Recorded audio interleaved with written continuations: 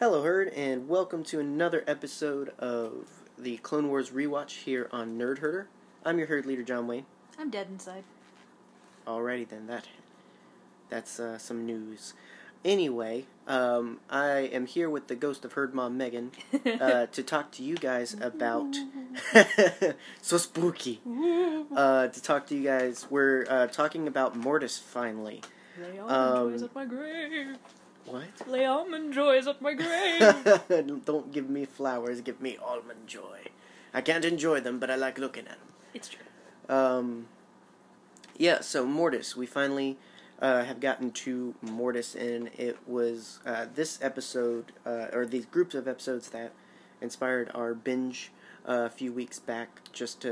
You wanted to get there, and we got there, and I think you partially regretted it. A little bit. It's a bit of a roller coaster, and so that's why, if you haven't heard us talk about it in the past couple of episodes this week, we will be splitting Mortis a little bit. So we're going to talk about all the episodes today. We're not doing a part 1, part 2 deal necessarily, but so this episode, though, we're kind of trying to stick mostly to what we thought of the episodes, what goes on in the episodes, and so forth and so on. And we'll take separate time in next week's main show to just really run down the rabbit hole of the mythos and what certain things mean and the interpretations and the metaphors and the connections and all of the stuff that's packed into these episodes. Because there's a lot. Yeah, and it would have been difficult to get everything in a Clone Wars rewatch. Mm-hmm. So, true to the rewatch, we wanted to talk about the episodes, and the extra stuff we want to take into the main show. And that way it opens it up wider. We don't have to rush. We can hopefully, comfortably talk about everything. Yeah. And not neglect some of the details of the episode and behind-the-scenes stuff, Mm-hmm. So, this is a lot more of just initial about the episode kind of discussion. Mm-hmm. Wednesday is going to be much more, dive into the mythos and what Mortis sort of means for everything else. And we'll even talk about some of the Mortis legend stuff and so forth and so on. Excluding Rebels. Yes, we will have to... We're going to have to revisit Mortis a little bit when we get to the end of Rebels a bit. But... yeah, that's for the Rebels rewatch. Mm-hmm. Which is happening. Yes. So that'll probably be sometime next year by the time we get to that season. So, anywho, but for what we know now about everything, we're going to talk about these episodes. We're going to break down more Wednesday. So if we don't talk about something here, don't yell at us. Wait until Wednesday. And then if we don't talk about it, then you can yell at us. But wait till Rebels, and then you can yell at us again. Yeah, so, yes, always keep in mind if it seems like we're neglecting something from Rebels, or if it seems that we don't go that far, it's just because Moo hasn't seen it yet. How dare you call me my nickname? Herd Mom Moo. In front of all of these people. Herd Mom has not gotten there yet, and so we don't want to spoil that yet. We're trying to just get through the roller coaster that is the Clone Wars rewatch. Yes. So, without further ado... Yeah. Strap in, ladies and gentlemen, because we got a lot to unpack. Yes. Ladies, gentlemen, whatever. And we're only gonna unzip it. we're not even taking the socks out the suitcase. That's the duck on the tip of the iceberg. All right, so the Mortis Gods arc, or the Mortis trilogy, whatever you want to call it. Mortis, Lycidat. Really, we don't get the Mortis Gods terminology until Rebels, but I like that terminology because, they kind of present themselves like that. So, that's what I decided to call it. But it begins with Season 3, Episode 15, Overlords. Mm-hmm. The cat is nearby me and is snoring. Sorry, I had to make sure she wasn't, dying or anything. We're gonna have to listen to this back and see if you can hear. Because she snores so loud. So, yeah, Season 3, Episode 15. Sorry, that's what goes on in the life of a podcast with podcasts. Yes. You gotta stop and check on the kids every now and then. You got one in the box, we got one on the couch, asleep and snoring. Yep, so... there's a lot going on. We actually drugged their catnip earlier just so we could be able to record. That's not true. No, it's not. Don't report us to PETA. Goodness gracious. PETA can't do nothing. Don't want PETA coming after us. They went after Steve Irwin, so nothing's sacred. They're dead to us now. Well, they were dead before. Anyway. Goodness gracious. So the moral for this episode is, and this is the kicker of the whole trilogy, balance is found in the one who faces his guilt. And, this obviously has airs of the redemption of Anakin and whatnot. And I don't care what people on Twitter are saying. I don't know why there was this resurgence of, uppity film critics on Twitter recently who all had the same opinion that Vader wasn't really redeemed and all this other stuff. Vader was redeemed. That's how the story goes. Yes. And this kind of echoes that in the sense of him facing what he's done and who he was and who he can be again. It's interesting that they chose this one for the first episode, though. The quote, because there's a lot going on. I mean, I see a little bit, but I think this very much fits more with the last episode. Since that deals a lot more with Anakin and whatnot. But spoilers! We'll get there later. In literally 10 minutes. Maybe. Yeah. Well, no. We got a lot to unpack. Yeah. So, a mysterious force draws Anakin, Obi-Wan, and Ahsoka to an unknown location, and they will soon learn that it is to determine if Anakin is truly the chosen one, and who will keep the Force in balance. They are lured in with an old Jedi code. It's an old one, but it checks out. Basically, there was that vibe, and they're driving They're piloting a shuttle that looks like the Theta class. Yeah. So I liked the parallels there a little bit. I thought that was funny. Yeah. Apparently, only they see this, as Rex and Cody are supposed to be at the same exact coordinates and see no giant space diamond, and which I forgot to mention up there. They come upon a giant space diamond. Yeah. And Rex and Cody can't see it. Think like a crooked Borg cube. Yes. Yeah. Yeah, because it's kind of like a Star Trek episode to me, a Next Gen style. It happened in Star Trek once. I know I say that a lot. The Simpsons did it. I know I say that a lot, but it did. Well, I mean, it's very much that plot of, go out to an unknown location and... Nothing like this happened in Star Trek. Oh, yeah. Well, this is spiritual Star Trek episodes. Yes. In the sense of, if Star Trek was less science, more spirit, this is what you would get. Yes. Because it's very much that. And almost, I mean, the Mortis gods almost have this Q feel a little bit. Less mischievous and fun, but definitely... Oh gosh, could you imagine if the father was Q? Oh, Lord. I don't think I could get through the episodes, but... That's right, you don't like Q. I don't. I really don't. But, I understand. Yeah, it definitely felt very next-gen Star Trek. Oh gosh, what was the other thing I was thinking it felt like? It's very Twilight Zone-y. Oh, yes. Yeah. It's very much, cause especially, spoiler alert, they wake up in the end almost like it never happened. Yeah. And so it's like, it leaves you questioning what was real, what wasn't, and what does it mean.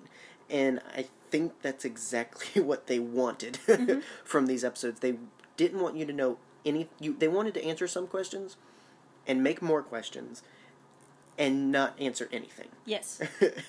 and so and I think they did a good job. Oh yeah, they did a great job. From the moment the trio walk into the strange planet? ? I'd always, just to kind of talk about that, I'd always interpreted this as a very Halo-like place. Ah, MasterChef. Yes. So, MasterChef and sous chef Cortana so the ring, it looks like a ring from orbit, just a very spacey techno ring, but then as you get closer and as you land on it, on the inside of the ring is essentially a planet. If you, when you land on the ring, there's, when you're playing the game and you're like, oh, I'm on Earth, no, you're on the ring.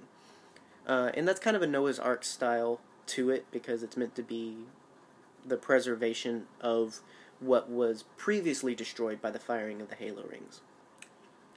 So, that to say, this gives me a similar vibe in the sense that I think they're inside the QB thing. I don't think it was like a portal that transported them somewhere else. I think it's a similar Halo effect in the sense that there's kind of a living planet inside that entity. I don't even want to know. No, I don't want to categorize it as technology so much. I feel like it's almost like holocrons in the sense that they're tech, but they're kind of connected to the Force. Yeah. So you don't want to call it tech because it's mysticky. You know what I mean? I could not be farther from knowing what you mean. Somebody out there help me. I have never once played a Halo campaign. So basically, in Halo, you think you're on a planet, but really you're on the ring. Okay. And I think in this instance, they think they're on a planet, and we interpret it as they're on a planet, but I think they're inside the diamond. And I think the diamond is some mystic tech like holocrons in the sense that... They're on the holodeck, gotcha. Well, no, kinda... But it's a real thing.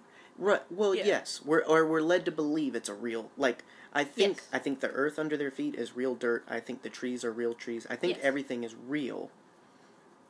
But I think that it's all kept alive by the Force. I don't think it's really real. It's the same thing with Halo. None of that stuff is really real. It's created by the Halo. So, like the other mother's world in Coraline. Yeah, kind of. Like, she made all of that. Yeah. Okay, I gotcha. So, if the other mother was the Force, and her world was the planet, quote-unquote, where Obi-Wan, Anakin, and Ahsoka are... Yeah. Yes, so it's like the Force has created a quote-unquote world, and it lives within the diamond. That was like 10 minutes of just talking It wasn't about It wasn't 10 minutes. It was like a 5-minute conversation of you just trying to explain first of all, to me what's going on. that's mostly because you didn't understand what I was trying to say. Yes. Because of just the word intelligent. But Get that out of here. my point is to kind of... I don't know. Maybe that should have been saved for the Wednesday show, but my point is... Probably. That's my interpretation of where they are. We're going to call it a planet. I'm going to call it Jeffrey. Sure, why not? Okay, so they land on Jeffrey. And it gets weird. It gets real weird real quick. They quickly meet a glowing Force woman with green hair and a very pretty dress. Mm-hmm. And her name is the daughter. Yeah. Yeah. She is introduced when she asks Anakin, "Are you the one?" Very forcefully. I liked the intro though. Yeah, it was cool. Because it starts as a voice, and then we see her. Yeah. And Anakin has the appropriate response of just, what? Yeah. After some convincing, she begins leading the trio to her father, saying that he will know what to do. Along the way, Anakin and the daughter are separated from Obi-Wan and Ahsoka, and Anakin is told to wait, and the daughter leaves. But, of course, in the Skywalker fashion, he does not listen. Of course. Well, I don't think he was meant to. No. I don't think he was meant to wait there. And I think, honestly, if he had, it wasn't a safer option. Mm-hmm. So, I think...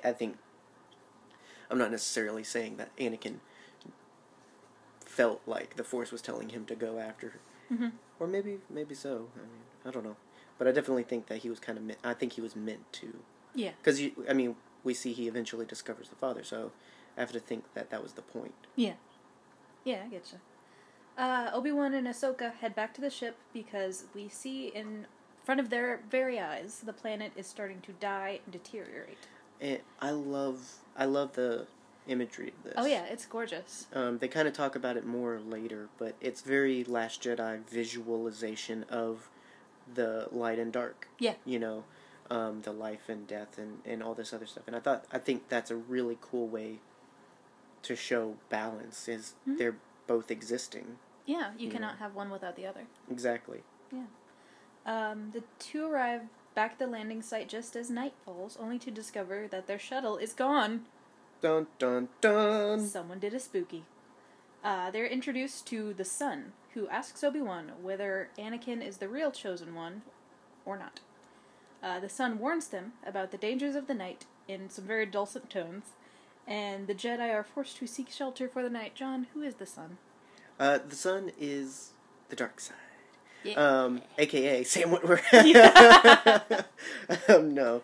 I mean, it's really cool because it's like this Force Unleashed reunion because Sam Witwer enters into the Clone Wars for the first time.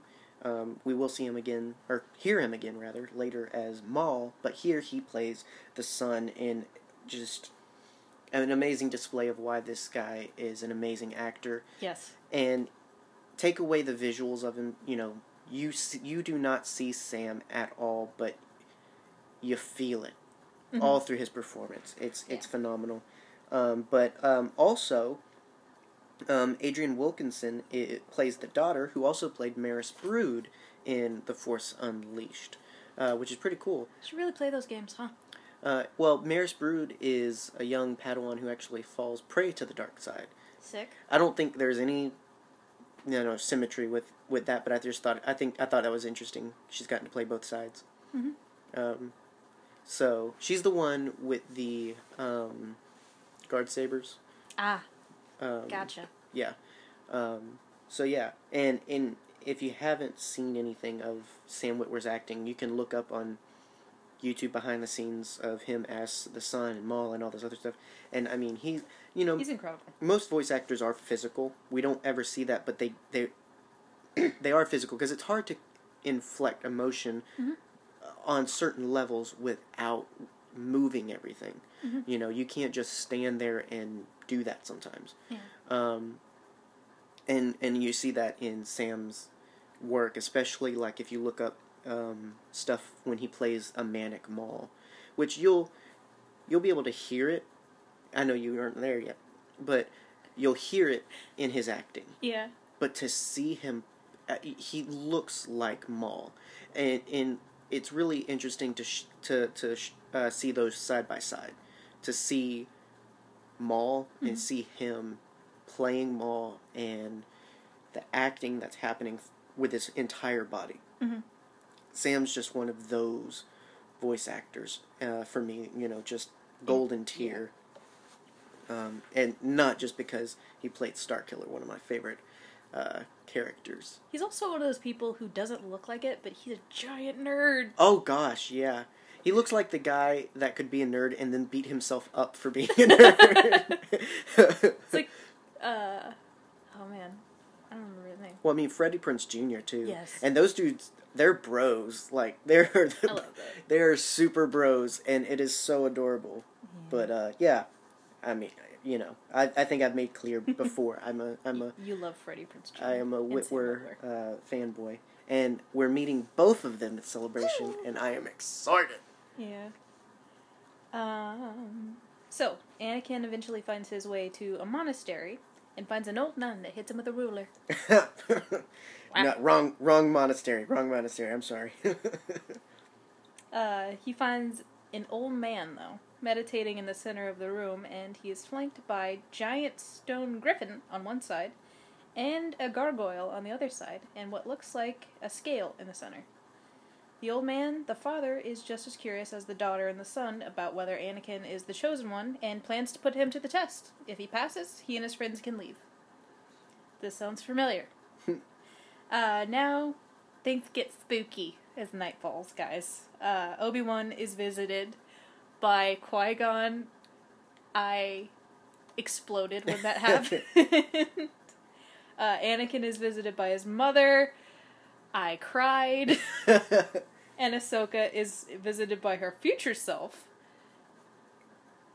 Ahsoka, yay. And it's very trippy and emotional. Yeah. So not necessarily getting into mythos territory. I mean, you kind of already talked about, but like just for you seeing what's kind of like two worlds coming together. Yeah. For some iconic characters, what was that like for you? Yeah. I kept wondering why you were looking over at me for a while, and then Qui-Gon shows up, and I was stunned and overjoyed at the same time. Overdroid? Shut up. You know what I meant. Is that a droid bar? Yeah, yes. I want to take you to a droid bar. Oh, goodness. That went off the rails. But, yes, it did. But yeah, I was very happy to see Qui-Gon. And then Shmi showed up, and I started sobbing. Yeah, and it's worth mentioning that it, it's emotional for a lot of reasons for us. And it's with Shmi, it depends on your point of view. Mm-hmm. There's a lot there that's emotional because it's Shmi, but it's also not Shmi. It's actually revealed to be the son, and I love the very horror-esque revelation of that, where the lightning cracks and you see the gargoyle and then disappear. Like, that was very cool.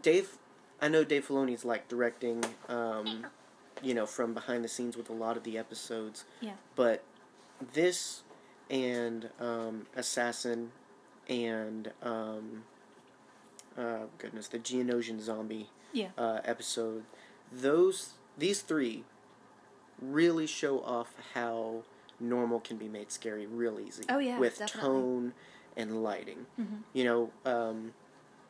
And I mean that's a whole nother conversation, but it's worth appreciating. I loved that very, watching that the first time, that was a jump scare for me. Yeah. Because it was just like you start to feel things aren't right, and then in a very big flash, it just all comes revealing, and you can only imagine what it's like for Anakin. Yeah. So. Yeah. Poor boy, he's got so much going on. Yeah, and I thought it was great that it was Pernilla August and Liam Neeson. I thought, that was the only way to do it. Mm-hmm. Fred Tatasciore did Qui-Gon for a couple of lines in the 2003 series, and I thought he did great. He's also my favorite Megatron voice, and that's sacrilegious, I know. It's not Frank Welker, but... Didn't you meet him? Who? Fred Tatasciore? Yeah. Mm-mm. Who did you meet? Oh gosh, Peter... Ah, I met the guy that Peter played Spider-Man, Optimus whatever. in Transformers Robots in Disguise, the original, because these kids these days have Robots in Disguise, and it's not RID. Transformers RID is Transformers anime, basically. But yeah, he played Optimus in that. I've met the guy that played Ravage from Beast Wars, which was really cool. You met Starscream. Yes, I met... Oh gosh, which Starscream The did one he that play? played Starscream. I don't know. I don't watch Transformers. I want to say he played Starscream in one of the games. And it sounds terrible that I can't remember this, but this was many, many years ago. Yeah. I think he played Starscream in one of the games. Mm-hmm. In one of the... It was the movie Starscream that he played in, I think, one of the Transformers games. Yes. But... I'll take your word for it. Anyway, so I think that Fred did a good job in that instance. Very, very brief. But Qui-Gon gets some lingering when he shows up. And I feel like it was definitely necessary for that to be Liam to be right. It was also, I mean, having... I can only imagine what James Arnold Taylor... I mean, normally with Clone Wars, they record in the same room. Yeah. Work off of each other and whatnot. I don't believe that Liam Neeson did come in for that. I think he kind of maybe did his own thing. Regardless, knowing you're doing lines across from Liam Neeson. Yeah, that's incredible. Like, it's one thing to be like, oh man, I'm playing Obi-Wan. I'm playing a very sacred character. And then having that character that you're playing, who's based on a pretty strong actor, Ewan McGregor, and then you're doing lines now with Liam Neeson. Yeah. Qui-Gon Jinn. It's like, ooh, and then later, Anakin has some lines. And for Matt Lanter, it's one of those things, Hayden Christensen's Anakin never got to meet Qui-Gon. Yeah. It doesn't mean Anakin didn't, but it's significant that Matt Latner got to do what Hayden Christensen didn't. Yeah. And got to play an Anakin in a moment of, why couldn't you be my master? Yeah. It's a lot to unpack, but that comes later. But coming soon. Yes, the dream sequences, and with Ahsoka, I thought it was really cool. Yeah. How the son kind of threatened her to be careful of Anakin. I thought that was pretty interesting. Mm-hmm. And it makes me wonder how much of that stuck with her. Yeah. Because as we'll talk about later, it's not clear. Yeah. So. Yeah. And I'll say, watching this, which of course it's my first time,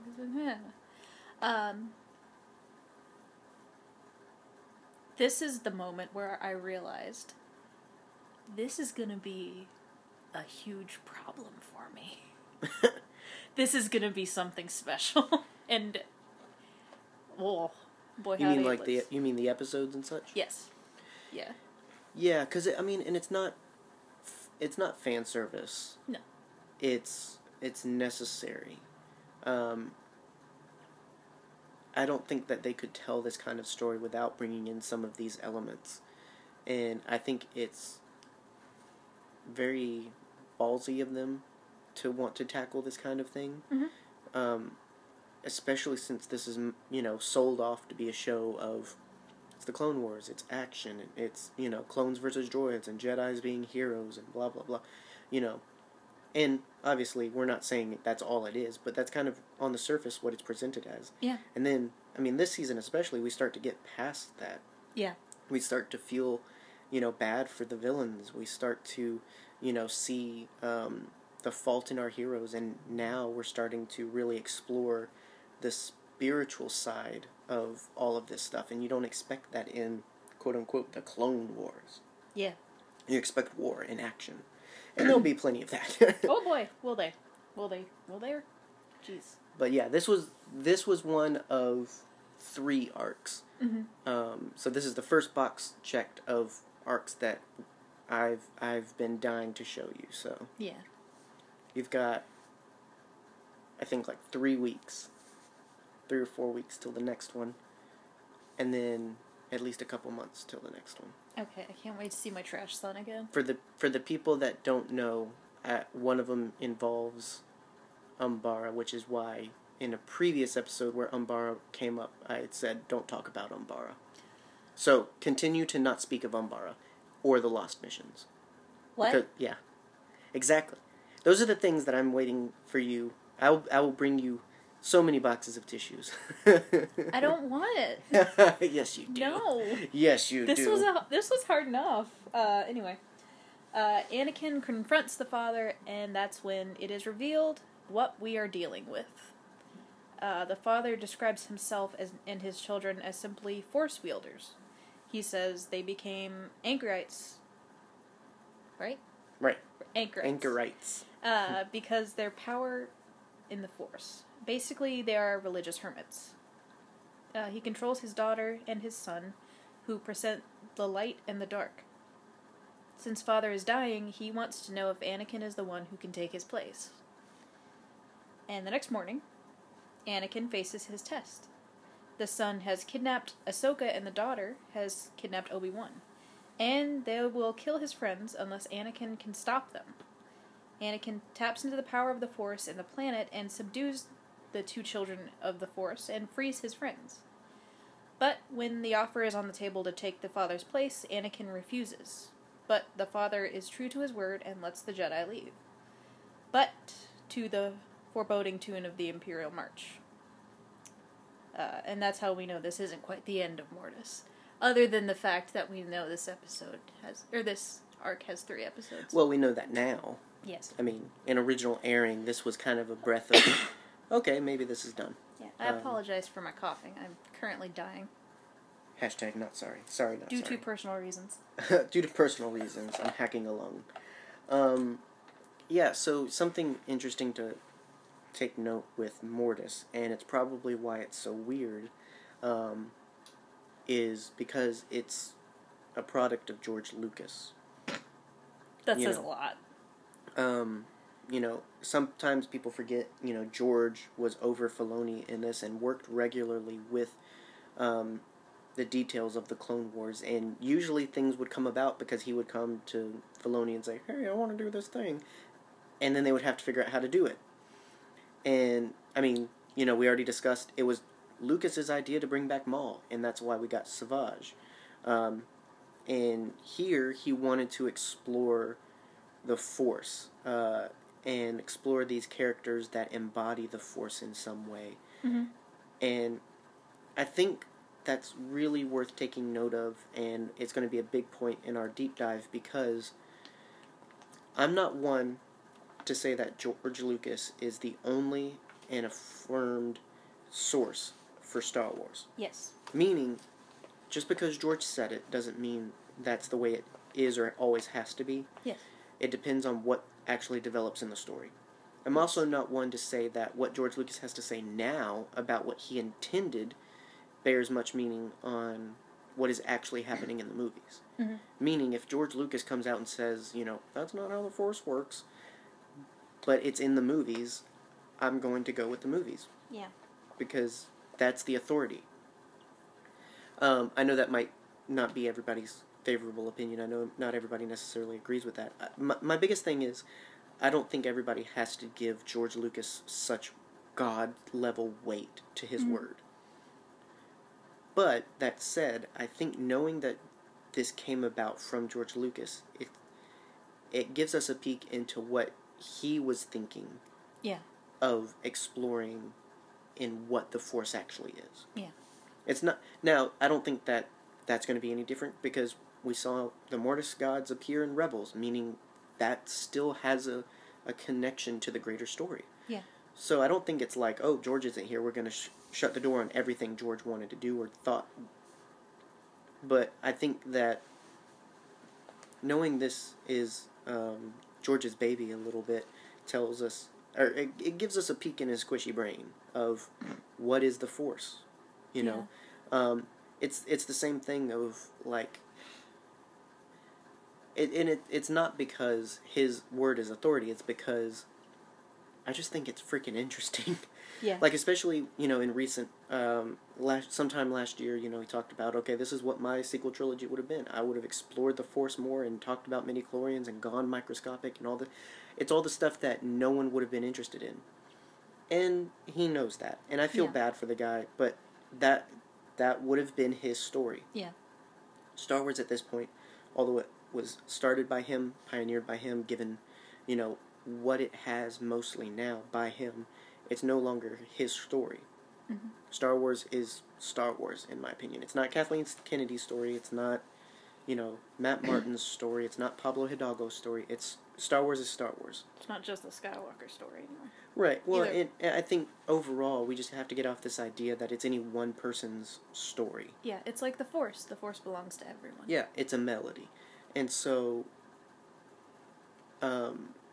we have to get away from this idea that, okay, George Lucas set up all this stuff in Mortis and blah, blah, blah, that's the way it is, that's what this means, and I think there's a lot of interpretation, and I think Dave Filoni's very clear on that. If you watch some of the behind-the-scenes interviews with Filoni talking about these episodes, I think he's very clear that there's a lot of interpretation to be had. Yeah. We're not giving anything solid or definitive. Yeah. But if you kind of want to know what goes on in Lucas's mind when it comes to what is Star Wars, I think the Mortis arc is probably one of the closest images of if George could tell a story about the Force, what it would kind of look like. Yeah. Yeah. And this arc is absolutely fantastic. Yeah, and I think that's because there was balance to George's vision. I think that's the big thing to keep in consideration. That was not on purpose. Yes, it was. If it was, it was just involuntary. But I think George's vision is fantastic for the Force. Yes. For Star Wars, for heroes, for villains, all this other stuff. I think though, George needs balance, and that's why again I think that it's not any one person's story. To say that the Force and Star Wars belong to George, it's hubris. I mean, it's the same argument Luke had about the Jedi. So, I think it's really interesting to keep in mind, this is Lucas. This is a lot of just Lucas saying, I want to do that, and it happening, I'm surprised that the son didn't wear flannel, Your George voices. Special. But, yeah, it's watching these again, with you, it was just interesting to keep in mind of like, I can't believe George wanted to do that or go there or say it that way or Yeah. It's just he took some interesting leaps, but I think that with balance of the director and with actors and with Dave Filoni, with them working alongside Lucas, I think that's how we got such an interesting arc. Yeah. Yep. So we're 35 minutes in. We haven't even finished talking about the first episode. no, we're finished. Yeah, okay. We just finished talking about the first episode. I mean, I didn't really have I didn't have a huge point in that whole bit. Mostly just a mention of, it's really interesting because it's George Lucas's brainchild. Yes. But don't treat George Lucas like the god of Star Wars and take everything George says as the thing. Yes. Because George has been contradicted, things have been rewritten, but, just keep in mind that Star Wars doesn't belong to any one person, and the Force doesn't belong to any one person or one side. And I think that's going to be something we dive into in the deep dive. Yeah. Is how this goes alongside with our understanding of the Force a little bit more. Yeah. Give me that moral, John. For what? For the next episode. Well, we can't get to the next episode yet. Why? Because we're getting a transmission from the Bacon Clan. Beep, boop, boop, boop.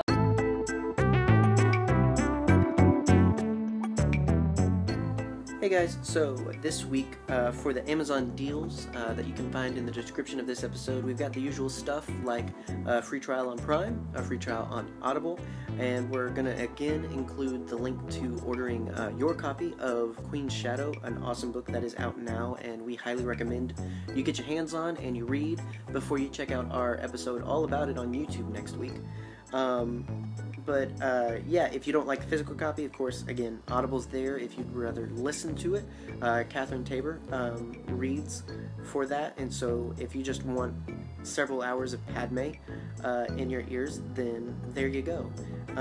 We're also going to throw up a link to an awesome game, one of my favorite games, and since we're talking about Sam Witwer and his awesome work on The Force Unleashed, we thought we'd put up there for you guys, if you don't already have a copy, or if you used to have a copy and don't anymore, or if you just have never heard of it, put up a copy for the game Force Unleashed. It's one of my favorite games. It's now Legends, the story, but it's about Vader's secret apprentice, Starkiller, and Vader's mission of hunting down Jedi and maybe trying to overthrow his master, the Emperor. It's a really great game, a lot of great action, beautiful cinematics, and a lot of cool acting, including some stuff from Sam Witwer. So if you haven't played it, would like to play it, we'll throw up a link to The Force Unleashed that you can get now. You can get the physical copy for Xbox or PlayStation, but you can also get it digital. But if you get it digital, you wouldn't be supporting the show. So consider supporting the show. Check out the links in the description. And without further ado, back to the show. Alright, and so back to the Mortis Madness. I've been informed by my editors that I am no longer allowed to go on George Lucas tangents, so there's that. But Currently standing beside you with a broom. in looking ahead to the next episode, we are at Season 3, Episode 16, Altar of Mortis. Yeah. Alright, so the moral of this one is, he who surrenders hope surrenders life. Poignant. Yeah. And I talked about that in one of the Monday Motivations because, towards the end of this one mostly is where it deals with the idea of, Anakin even says it, which it's one of those things I want to throw in his freaking Darth Vader face later because he's like, there's always hope. Yep. And that's an attitude we should have. There is always hope. Even if you might not see it. Exactly. There is always hope, even though you may be in a point where you do not recognize that as hope. Right. There is hope. Yeah. There's always something. And so we have to keep moving forward, and there's a and I talked about it in the Monday Motivation. There's a serious sense, and then there's a metaphorical sense. In a more metaphorical sense, when we give up hope, life gets stale. If you think life is stale with depression, life is even more stale when you give into it. Yeah. Life sucks even more when you let the depression win. And so Yes. there's the metaphorical sense of, don't just give up.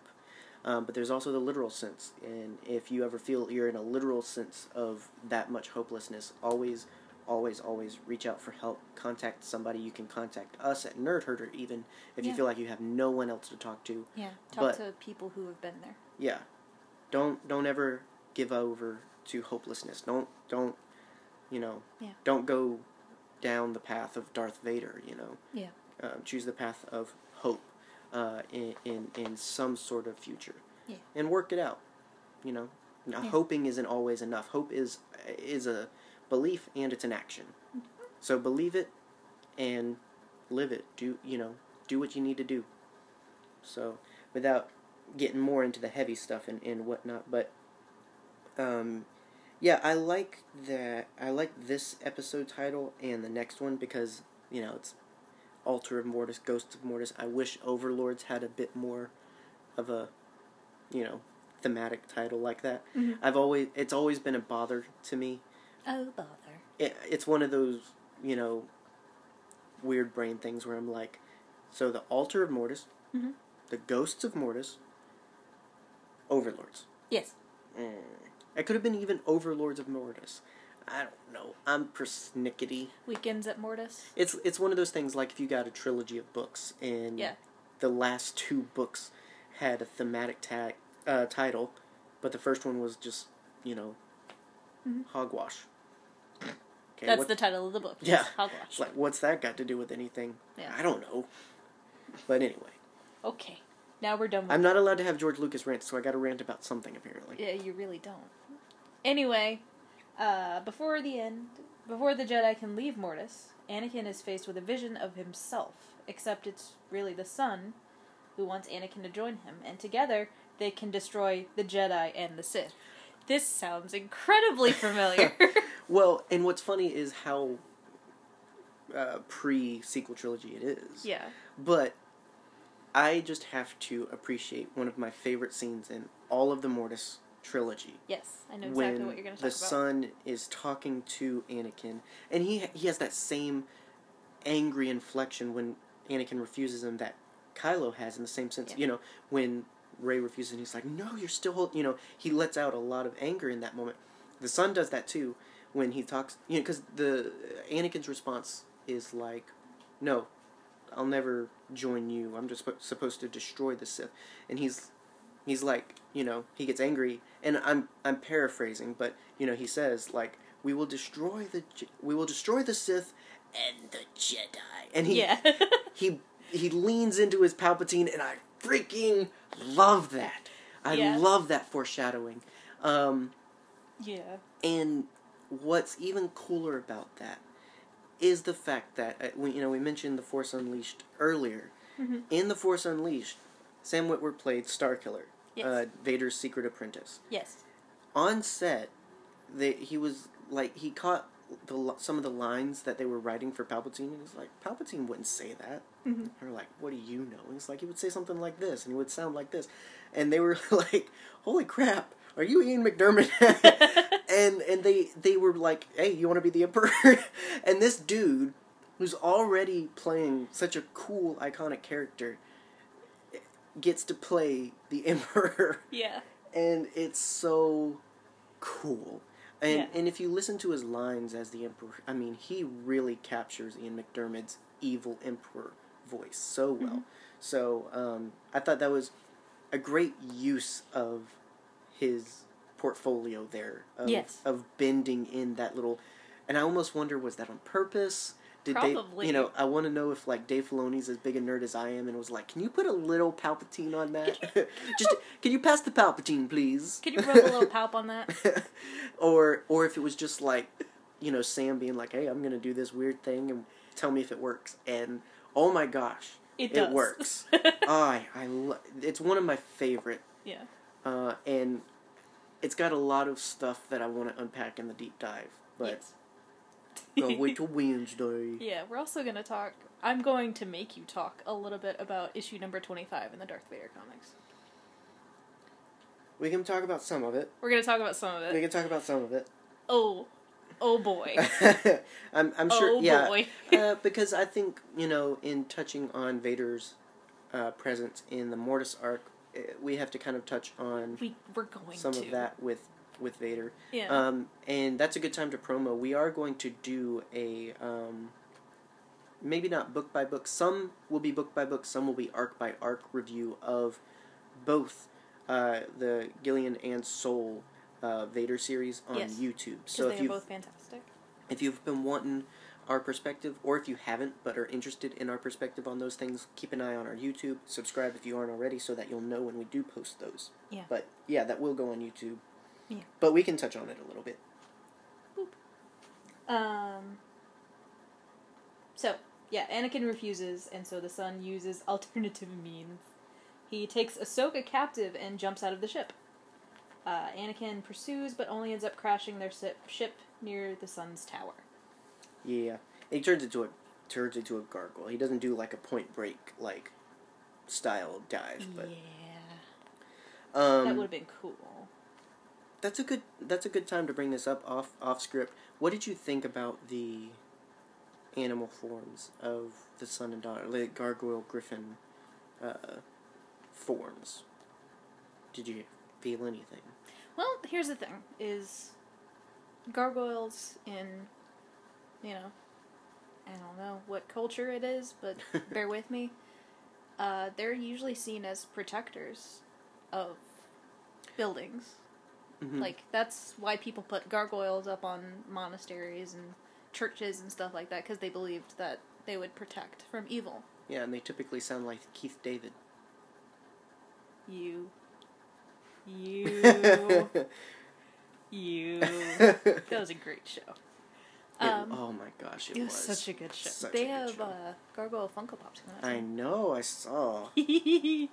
Welcome to just conversations that we have in our house. But yeah. It's interesting you bring that up, because I think I've interpreted it as a gargoyle. Some people interpret it as a bat. Bats aren't that evil either. No, not really. They're sky puppies. I think the son's just confused. He doesn't know what he is. I just got curious in mentioning the gargoyle form, if that stood out to you at all. We're not going to talk about what just happened. Okay. I say things and they don't always come out right. We're not going to talk about it, no. But anyway, so other than just looking like a creepy wizard tower, Filoni has outright said that the tower was specifically based on Saruman's staff from Lord of the Rings. Mm-hmm. And the creature in the sun's lair gives me, this is not Filoni, but it gives me Gollum vibes a little bit. I'm sick, so I can do it. It's got, I don't know what it is. I think it's just because he's short, lanky, and he's got that voice, which is also Sam Witwer, by the way. Quit talking about me. Right. Not you. But yeah, I don't know. It gave me very Gollum-ish. He's a Gerblin. The voice sounded almost more Smeagol, but either way, it's similar. Yeah, it gave vibes. Oh, can I just say, I really hope that, oh gosh, what's his name? Andy Serkis? Andy Serkis comes to Celebration. Mm-hmm. Hopefully so. I really want him to sign my Gollum Funko Pop. It would be nice. I mean, they keep announcing people left and right. So many people. Yeah, they just announced Ahmed Best and Aaron Kellyman today, so that's cool. Yeah. Speaking of the creature. Yes. He comes to Ahsoka and torments her with fears and hopes that she will turn and serve him. But our little Ahsoka is tougher than that, so the creature just straight up bites her. Yeah, it was a little weird. Yeah, that was weird. It's the sun, by the way. Yeah, it's the sun. It turns out to be the sun. I'm not sure where the werewolf dark side transfer infection thing came from. I don't know. Well, Sam Witwer was on Being Human. Yeah. But he was a vampire. He looks like a vampire. So. He does. He looks like he wasn't born. He looks like he was chiseled out of marble. Yeah, I mean, I get the purpose of it. I get what they're going for, but it's also one of those things where I'm just like, oh, okay, apparently you can do that. Yeah. So, So, meanwhile, Anakin heads for the Sun's tower, and Obi-Wan seeks the help of the Father. The Son also heads to confront the Father. In their exchange, the Son attacks him as Obi-Wan arrives. The Son flees, as all bad boys do. Yeah, he does a lot of fleeing. He does. He should open a flea market.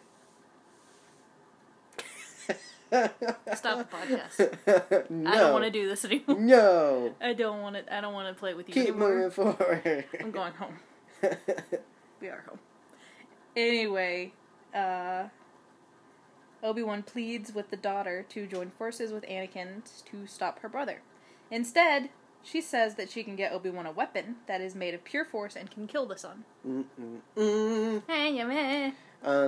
So, we then get a scene of Obi-Wan descending into the planet with the daughter and crossing through the fire to retrieve the blade, and it's very much reminiscent and taken from the story and imagery of the opera called Siegfried. And I'm not saying this as if I know. Yes. I've only discovered it through research. Mm-hmm. But it involves the hero, Siegfried, crossing a ring of fire to find a Valkyrie named Brunhilde, who is foretold to be the one who would redeem the world. And so it's really not hard to see story elements, being metaphors of each other. And this is one of the episodes where Filoni spends most time emphasizing how they went into it writing and directing as a metaphor. Mm-hmm. And it's worth knowing that he says that in order for people to grasp why are we taking this artistic choice? Why am I acting this way? Why am I, for everybody to do their job, basically, he said that there had to be a strong element of metaphor. Yes. Because otherwise, if you take it too serious, it doesn't hit. Yeah. And I get that. I don't think that's a signal from Dave Filoni to take it all as a metaphor or a dream or a vision. Yeah. And, we'll talk about that more in the end of things, but I think more so in a sense, it's meant to show that everything they're experiencing is a metaphor. Not that it's not real, but it is a metaphor. Mm-hmm. And obviously the blade is Anakin. Yes. In the overall story. And as we're going to talk about at the end of this episode, it's very clear that Anakin is the weapon, and the weapon is Anakin. Yes. And I think that's both literal and metaphorical. I get very David Lynch vibes from some of this stuff in this. It's like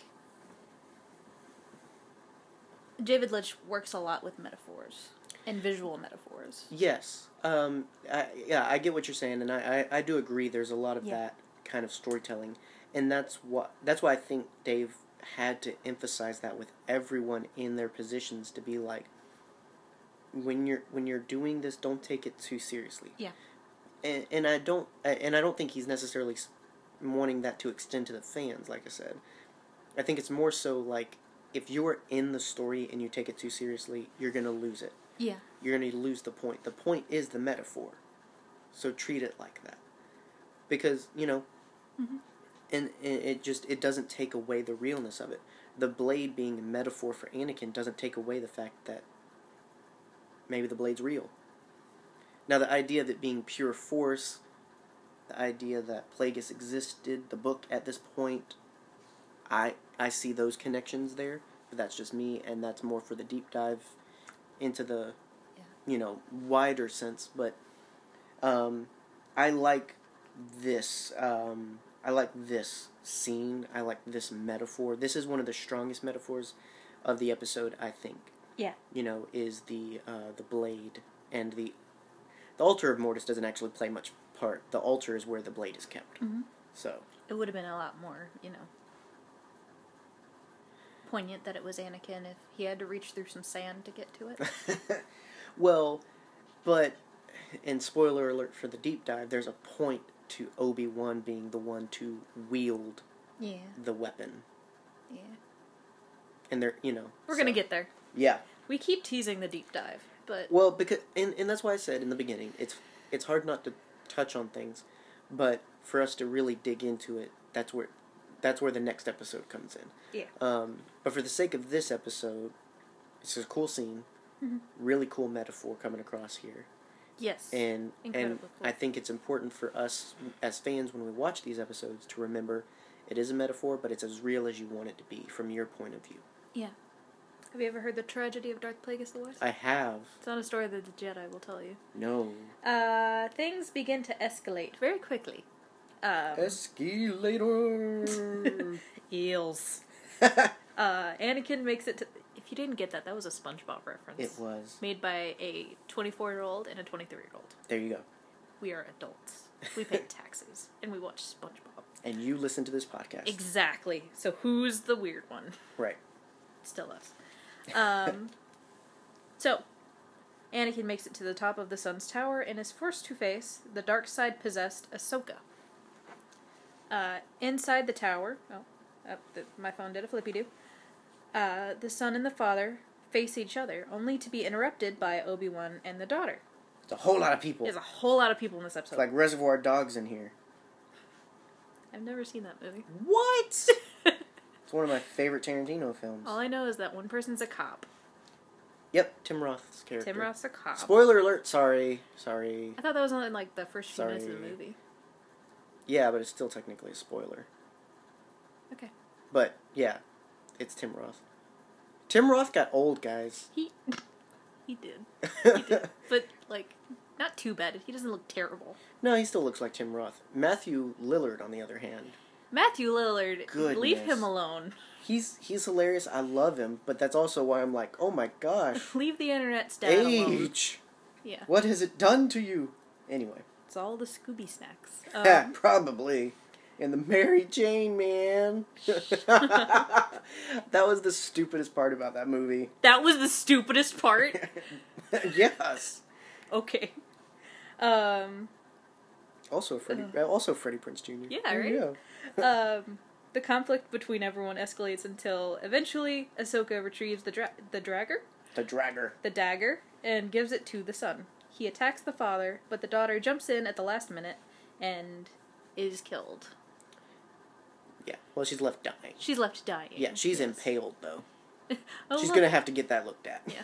Oh, look, I've been impaled. I'm in danger. I don't have bones. Who? I don't have a skull. I don't any know what you're bones. doing now. Olaf. Oh. That's my favorite part of Frozen. Oh. Jeez. I've seen Frozen once. I loved it, but I've only seen it once. Yeah. Don't We've judge seen me. Olaf's Frozen Adventure too. Yes. And That was I loved fun. that. That was Mhm. great.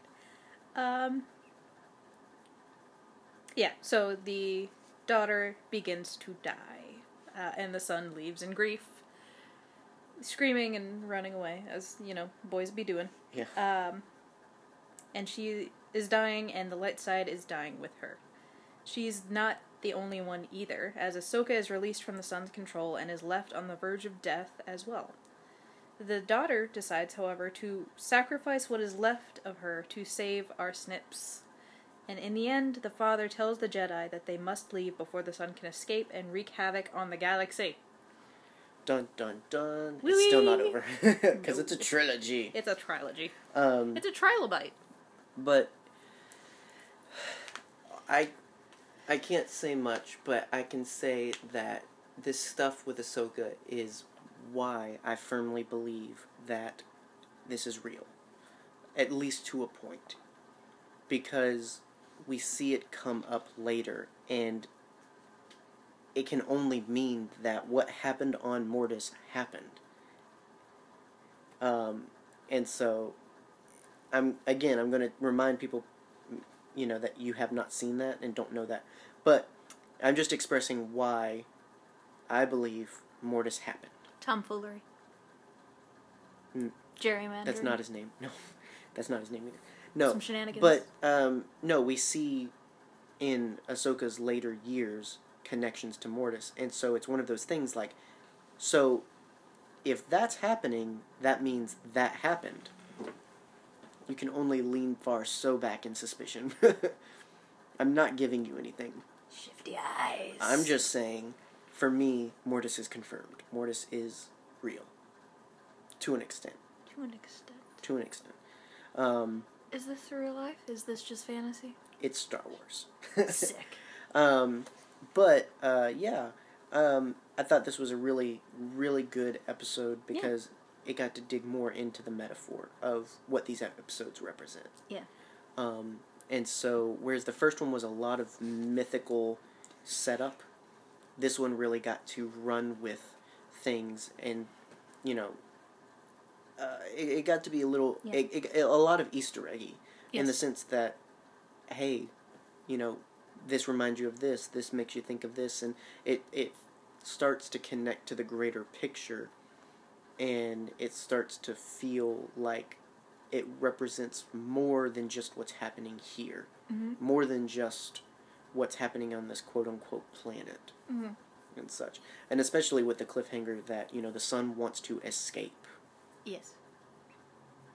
How he gonna do that, John? With a shuttle. Did you have anything else you wanted to add on this episode, though? This series, man. This arc has been great so far. Mm-hmm. And I can't wait to talk about the last episode. Yeah. Well, and I think this definitely gets to show off a lot of the animated progression the show's had.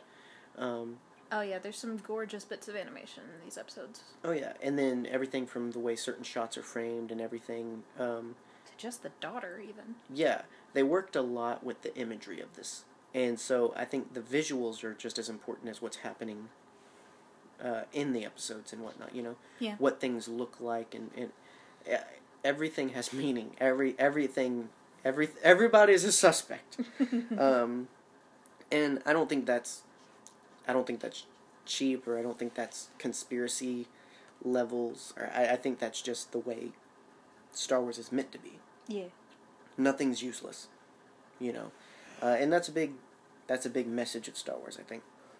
So moving on to Season 3, Episode 16, we've got Ghosts of Mortis. The Goats of Mortis. This is one also, I don't really... You don't know why it's called that? Yeah.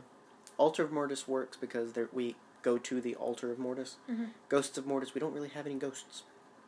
Spooky. So, that's me. But the moral for this one is, he who seeks to control fate shall never find peace. That sounds familiar. Exactly. And I don't think this is, because I considered doing this one for Monday Motivation. Most of it would have just been discussing. I don't think this is coming from the perspective of you don't have control over the way things go. Because I know for a fact that we do, what you choose to do in a day affects you. Yeah. You have the ability to exercise self-control, you have the ability to find help, make things better, change your way of thinking, so forth and so on. So I don't think it's necessarily in that sense. I think it's more in the sense, if you just try and control everything, if you try and make it as if you are, the God in the clouds that can order everything, and it's going to be the way it is because you said so, you're going to be very unhappy because you're not God. None of us can do that. Yeah. Whereas we have self-control, that's not the same as total control. And if you try to go through life like you can control everything, you're going to be disappointed. Yes. None of us have that kind of power. Yes. Neither does the sun, as we see in this and whatnot. But there's always a choice. You might not have total control, but you have a choice. Dun, dun, dun, dun, dun, dun, dun. See, I have total control. Oh, total control? That's what you said. It said total. Okay. Get the biscuits out your ears. Give me a spoon. But yeah, I think this moral would have worked for the first episode as well, because I think the first moral would have worked for this episode. Yeah. Because we're gonna get some hints of Vader. We gonna get some hints. Well, Ahsoka works on fixing the ship, which I put in. We talked about this briefly. Like, why does everyone know how to fix a ship in Star Wars? Why does everyone know how to pilot? Nobody has real jobs, essentially, except politicians and such. It's accurate. So, you gotta learn something. Yeah. That's more of a joke than an answer, but I think with Jedi it's a needed skill because you operate at most in pairs, you know, master and apprentice. But for the most part, it's also a lot of solo work, and you need to be able to. It's almost like Boy Scout survival levels of you just got to know certain things if you're gonna be out there Jediing and, you know, Jedi business. It's like the whole anime protagonists. They have the blue hair, the fancy colored hair. If they can pilot a ship, they're a main character in Star Wars. Well, I mean, they're an important character. I think it's also useful. Yeah. And I like that they give Snips some treatment of, like, she's fixing the ship. She's getting to be a nice grease monkey, and it's adding layers to her because we know Anakin knows ships. Obi-Wan, I guess. You know, we don't. Obi-Wan doesn't like to ruin his manicure. Right. Obi-Wan doesn't like a lot of things, but you know, it could have been Anakin, but I think it was kind of nice that it was Ahsoka because it just adds something, you know. Yeah, she probably felt bad. It was like, okay, I'll fix the ship. No, I mean, she clearly knows what she's doing. Yeah. Let's put it that way. She's got goggles and everything. She looks so cute. Oh yeah, she was professional. So Anakin is not convinced that leaving is the right thing. He decides to go to the father one last time, and the father tells Anakin that he must leave and that he will face his son alone. When Anakin still insists, the father tells him to follow the Force's leading. Probably not a great idea. Even worse, when Qui-Gon appears to Anakin and leads him to the well of the dark side to find the answers he seeks. So, for the sake of episode discussion, and we can maybe get into it more later, but do you think this was Qui-Gon? Or do you think it was the son? We know the son can pretty much imitate whatever he wants. Let's start with that. Do you think it was Qui-Gon? It's all from a certain point of view, so there's no right answer. Yeah. I think that what we know of Qui-Gon is that he would be one to tell someone to explore all possibilities and seek answers, you know, where you can find them, not just one source. Yeah. And then compare and contrast, that kind of thing, which is smart. But I also think that Anakin wouldn't know Qui-Gon enough to know that. Ooh, that's a hot take. Yeah. Well, because I think that's interesting because a lot of people love to emphasize that the Anakin Qui-Gon relationship, and they had a relationship. It was very brief though, and so it was like 2 minutes. Well, not quite, but I do think in a lot of ways, Anakin is more nostalgic for Qui-Gon than anything. Yes. I do think things would have been very, very different. Oh yeah. If Qui-Gon had gotten to be his master. We've talked about that many times. But that's a different conversation. I do agree that what we know of Qui-Gon, he would probably... I don't know that he would necessarily encourage exploring the dark side, but I can say that he would encourage exploring the Force's leading. And I kind of have to think that Qui-Gon would also be one to understand that ultimately it's what the Force wills. Yeah. And Anakin will make his choice. And that's kind of a standoffish take of it. You know, if Qui-Gon knows he would probably take the dark side, then shouldn't he try and stop him? And I don't know. I mean, I think in the same way, Qui-Gon would want it to be Anakin's choice. I mean, look how good it goes when people tell Anakin what he has to choose. That he is the chosen one and he has to do it this way and blah, blah, blah. Yeah. So, I don't know. I think... Yeah. I guess it just depends on... finish. No. Do you think that Qui-Gon thought or understood that things were already being set in motion to reach an ultimate goal? Oh, I have to believe it. Yeah. Because, I mean, Qui-Gon's connected to the Force. Yeah. You know, so... He's one with the Force and the Force is with him. He sees more He has a greater perspective than just what our heroes are seeing. Yeah. So I have to think that there had to be a point for him to want to do that. Because at the end of the day, I think it was Qui-Gon. And I will admit, I mostly want to think that because I don't want to think of Qui-Gon's image being used in such a way by the Son. Mm-hmm. You know. But it could also be the Son. Yeah. I think it's, like you said, it's what you come at it with, what your point of view is, because it can go either way. Yeah. And I don't think it has much bearing. I think either way, the point is that Anakin had to explore it for himself, and it goes bad. Yep. So, Yeah. Boy, how'd he do it? As you'd expect. Yeah. So, yeah. Qui-Gon leads him to the Well of the Dark Side to find the answers that he seeks. Which, how cool do you have to be to get your own well? I want a well. Well, apparently you have to be the dark side. Oh well. Goodness gracious. Yeah. So, visiting the well goes about as well as you would think it would. So not well. No, not well. Well. Anakin meets the Son and is unwillingly shown his future. In order to stop it, Anakin joins with the Son.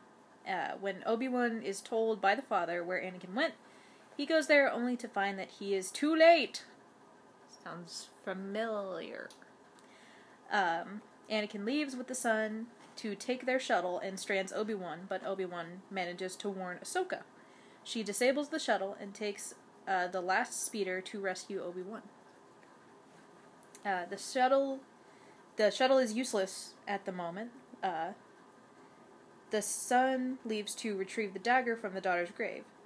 And he has an interesting moment of remorse and states she was the only one he truly loved. That's a statement. I think that was interesting. Yeah. I think it was interesting the way they decided to handle the Son, because he's not completely evil. Yeah. If you look at it. He has a point of view. We see the way he reacts when he kills the daughter. Mm-hmm. We see how he reacts to the ending of this episode. And I think that the Father's sentiment towards that is very true. And I think it is about how you choose to look at it. Mm-hmm. Now, the dark is ultimately the dark without the light. But to assume that all dark is bad, I mean, I'm one to believe that bad things in life can teach us great things for the future. So, what we would consider dark actually has a light to it. Mm-hmm. And I think that's a way to approach the Son a little bit, is that he's dark, and as the daughter says, because of his nature, but he is also still the Force, as much as she is the Force. So, I don't know. It's weird. But I like that they give him those moments where he kind of pops out of the evil bad guy vibe a little bit. Yeah. Meanwhile, the Father meets with Anakin at the shuttle and realizes what his son has done and undoes it, wiping Anakin's memories away with the vision. So what did you think of the whole Anakin seeing his future thing?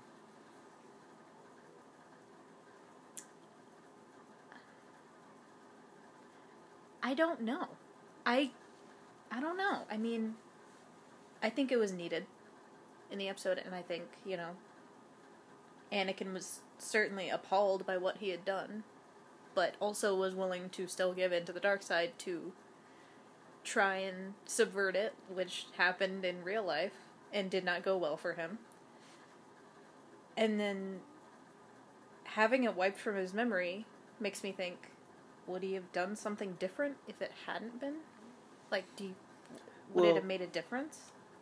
I mean, the Father wipes his memory because he says, you can't. I mean, and again, we haven't just watched the episode, but paraphrasing, essentially he doesn't want him to know those things because then he can't make the right decisions. Yeah. But he makes the same decisions, so. Yeah. Would it have made a difference? Yeah. This one, well, first of all, comparing this to the 2003, because both series felt like they needed a point when he's confronted with visions of his future. How do you think of this one versus the other one, the 2003 one? I mean, I liked the imagery of both. Mm-hmm. They were both really, really nice. Mm-hmm. But I think I liked the Mortis one a little bit better. Gotcha. Yeah. I like the 2003 because it's much more metaphorical. Yeah. And so it's easier to be like, it's easier to know that Anakin saw something that stuck with him. Yeah. And made him scared of himself a little bit. But it's acceptable for him to be like, yeah, but it's just a vision. I can ignore that. Yeah. With this, it's much. She just woke herself up. She was having a nightmare. It's much more literal. Yeah. I wonder if she saw her future. Was appalled by it. Darth Kitty. I don't know. I wouldn't say I've always had problems with this. I've just always found it difficult for, it's this idea of the chosen one knowing what he chooses. Yeah. Can he still be the chosen one? Yeah. And according to the father, no, but he still makes the same choice, so it's also like, I don't know.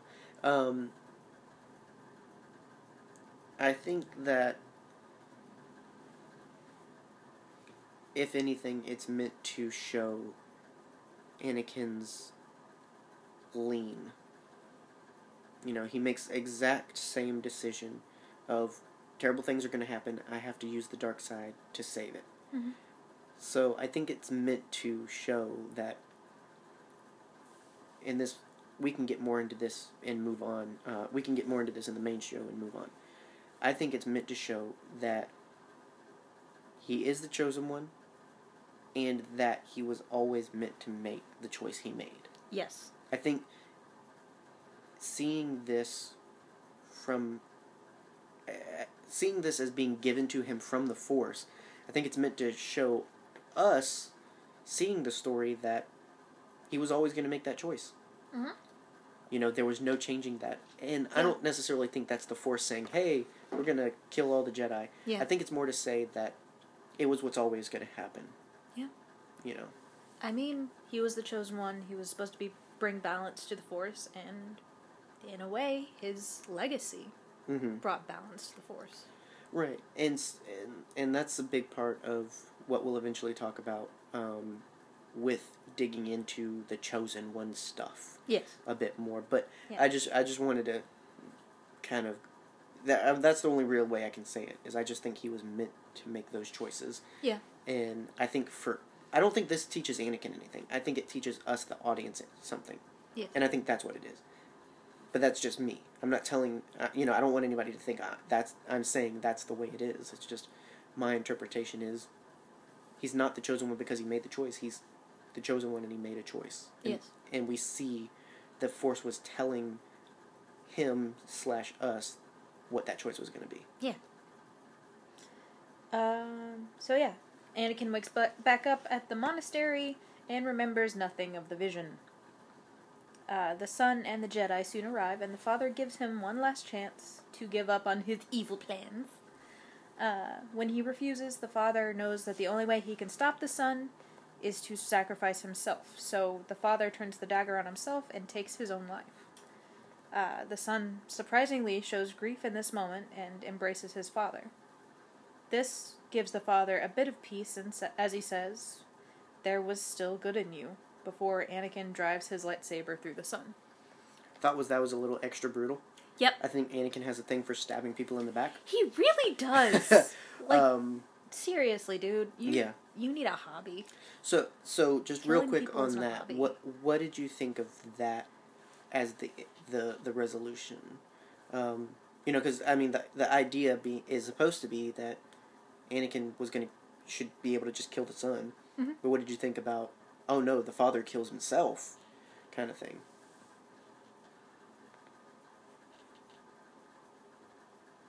There must be a sacrifice of balance before the dark side can end? I don't know. Well, I mean, you don't have to... I don't know. You don't have to answer it like you're being actually quizzed. I mean, I thought it was cool. I thought it was poignant. You know, there's probably a deeper meaning in there that I haven't had the brain power to think on. Been hopped up on cold meds, you know. I mean, it's all about perspective. Yeah. But I mean, I don't think you're wrong, in the sense that I don't think that you had to sacrifice balance to take out one. I think it's more that only an act of self-sacrifice could bring peace to the dark side. There you go. That's the better one. And because ultimately there's practicality to it. Mm-hmm. The father knows he's the source of power for his children. By killing himself, his son is powerless and therefore can be slain. Yeah. And there's poignancy in the fact that Anakin is the one to slay the dark side, as if Anakin is the one to slay Vader. Yeah. Metaphorically. So. Yes. I thought it was better than if they had just killed the son. Definitely. Yeah, definitely. Yeah. As the father dies, he proclaims Anakin to be the chosen one, but warns him of his heart. When he dies, the father disappears, leaving only his robes, and there's a naked ghost running around. Don't look at them! As the world feels the effects of all that has happened, the trio wake up in the cockpit of their shuttle, where they are at the previous coordinates of the distress call, and this time they can see Rex, but it gets even weirder when Rex says that they've only been out of contact for a few minutes. Oddly enough, the Jedi seem to remember Mortis, though, and they, like us, are all left wondering how much was really real. And there's an awkward silence in the shuttle. Yeah, it's I think everybody's just having like a just... What happened? What happened? So two questions Yar. on that, and then we'll wrap up and save the rest for later. Yar. The father says, you're the chosen one. Yes. What do you think of that? Do you think Anakin is the chosen one? Yes. And I think he fulfills his prophecy. Mm-hmm. We'll talk about that next time. Okay. There you go. That's my answer. Listen to the main show. Okay. I'm backing off. And taking the ending into consideration, do you think Mortis happened? Yes. Yes, I do. Okay. Yes. What's your kind of diagnosis of it? So you think it happened. How do you think?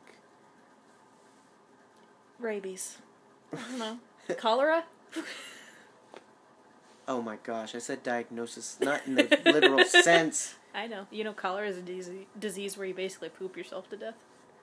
Well, yeah, there was a lot of that going around back in the old days. Yeah. So.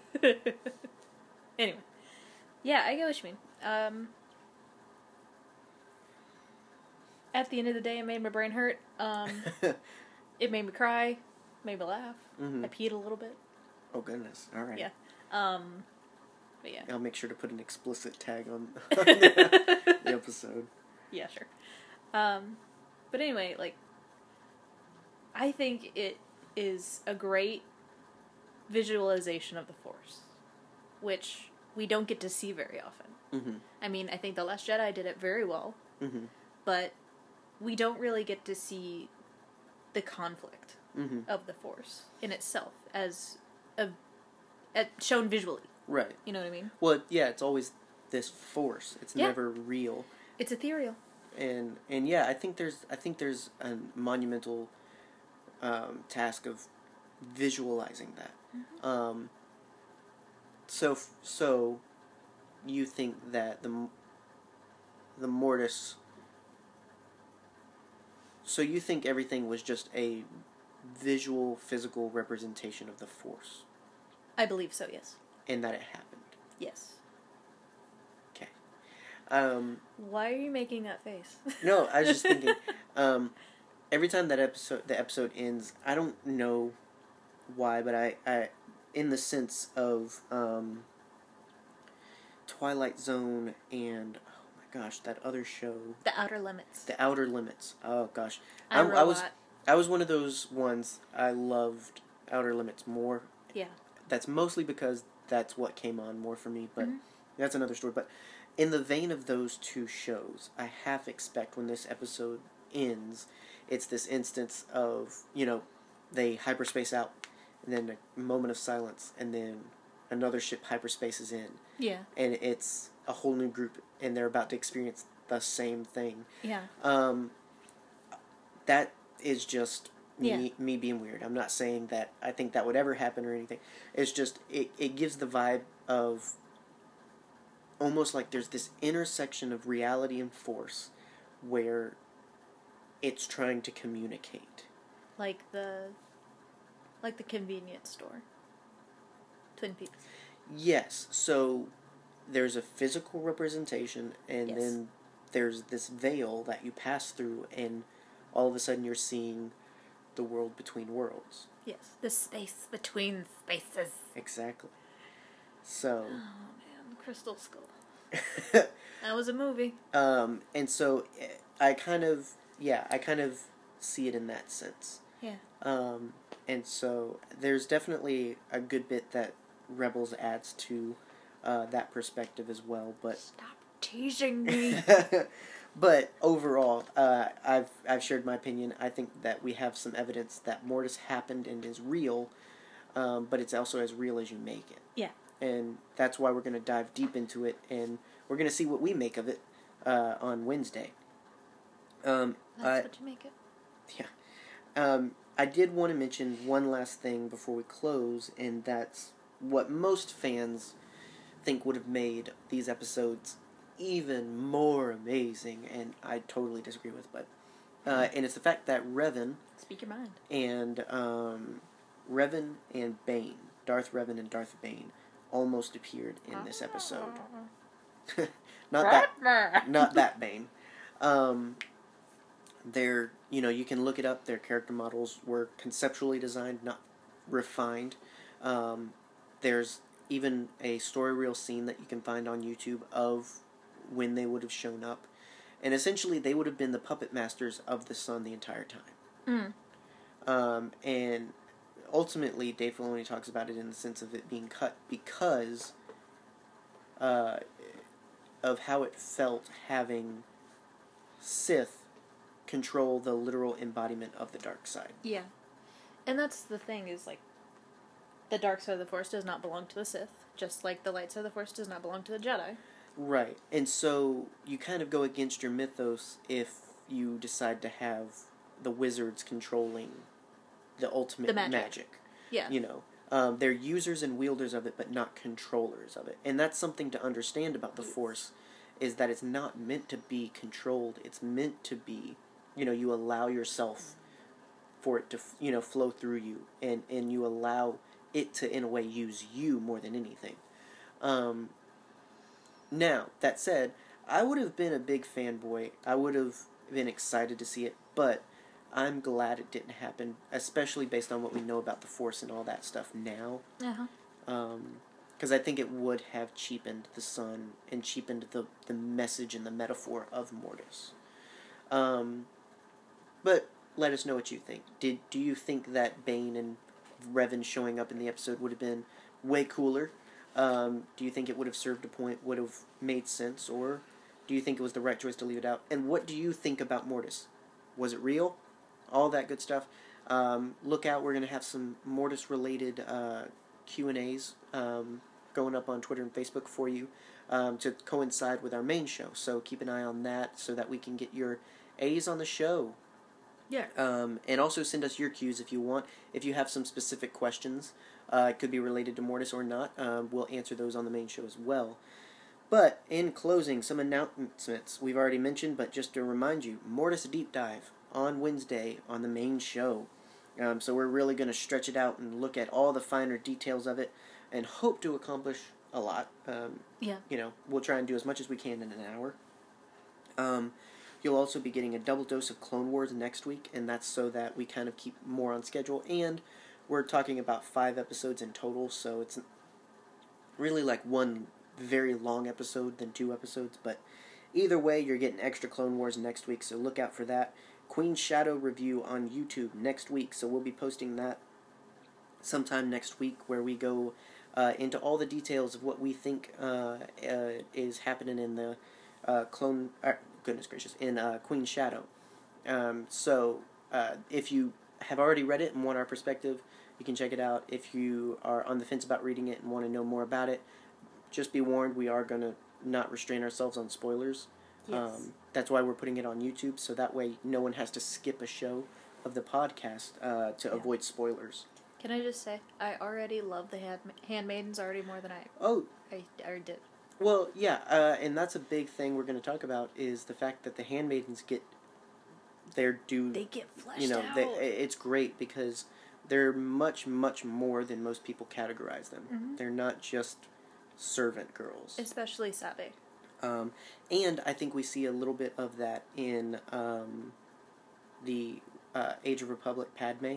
If you haven't checked that out, please do, because it's a great little Padme adventure. It features a very true-to-form Padme, but there's also some funny bits of her interacting with Dorme, and Dorme just being a total BA on the mission. It's really fun.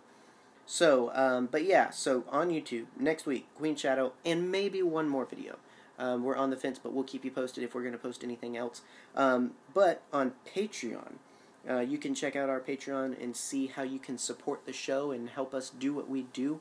We would greatly appreciate it, since this is something extra that we do on top of everything else in life. Your support would go a long way into making the show happen and making the quality ensured and consistent. And in the process of your support, you would also get rewarded with an episode of our 10 favorite things about Rogue One. That's going up later this month. We've got 2 other episodes about Attack of the Clones and Revenge of the Sith on YouTube. Right now, patrons, if you sign up, you can get exclusive access to our episode about Solo, and again, later this month, about Rogue One. So, check out Patreon, see if supporting is right for you, and if you feel led to do that, we would greatly appreciate it, and enjoy the rewards that come with it. Other than that, that is it. I think. Yes. So, yeah, don't forget Twitter, Facebook. Let us know what you think of the episodes and all that good stuff. Keep an eye for some questions about Mortis that we'll include on the show next week, next Wednesday.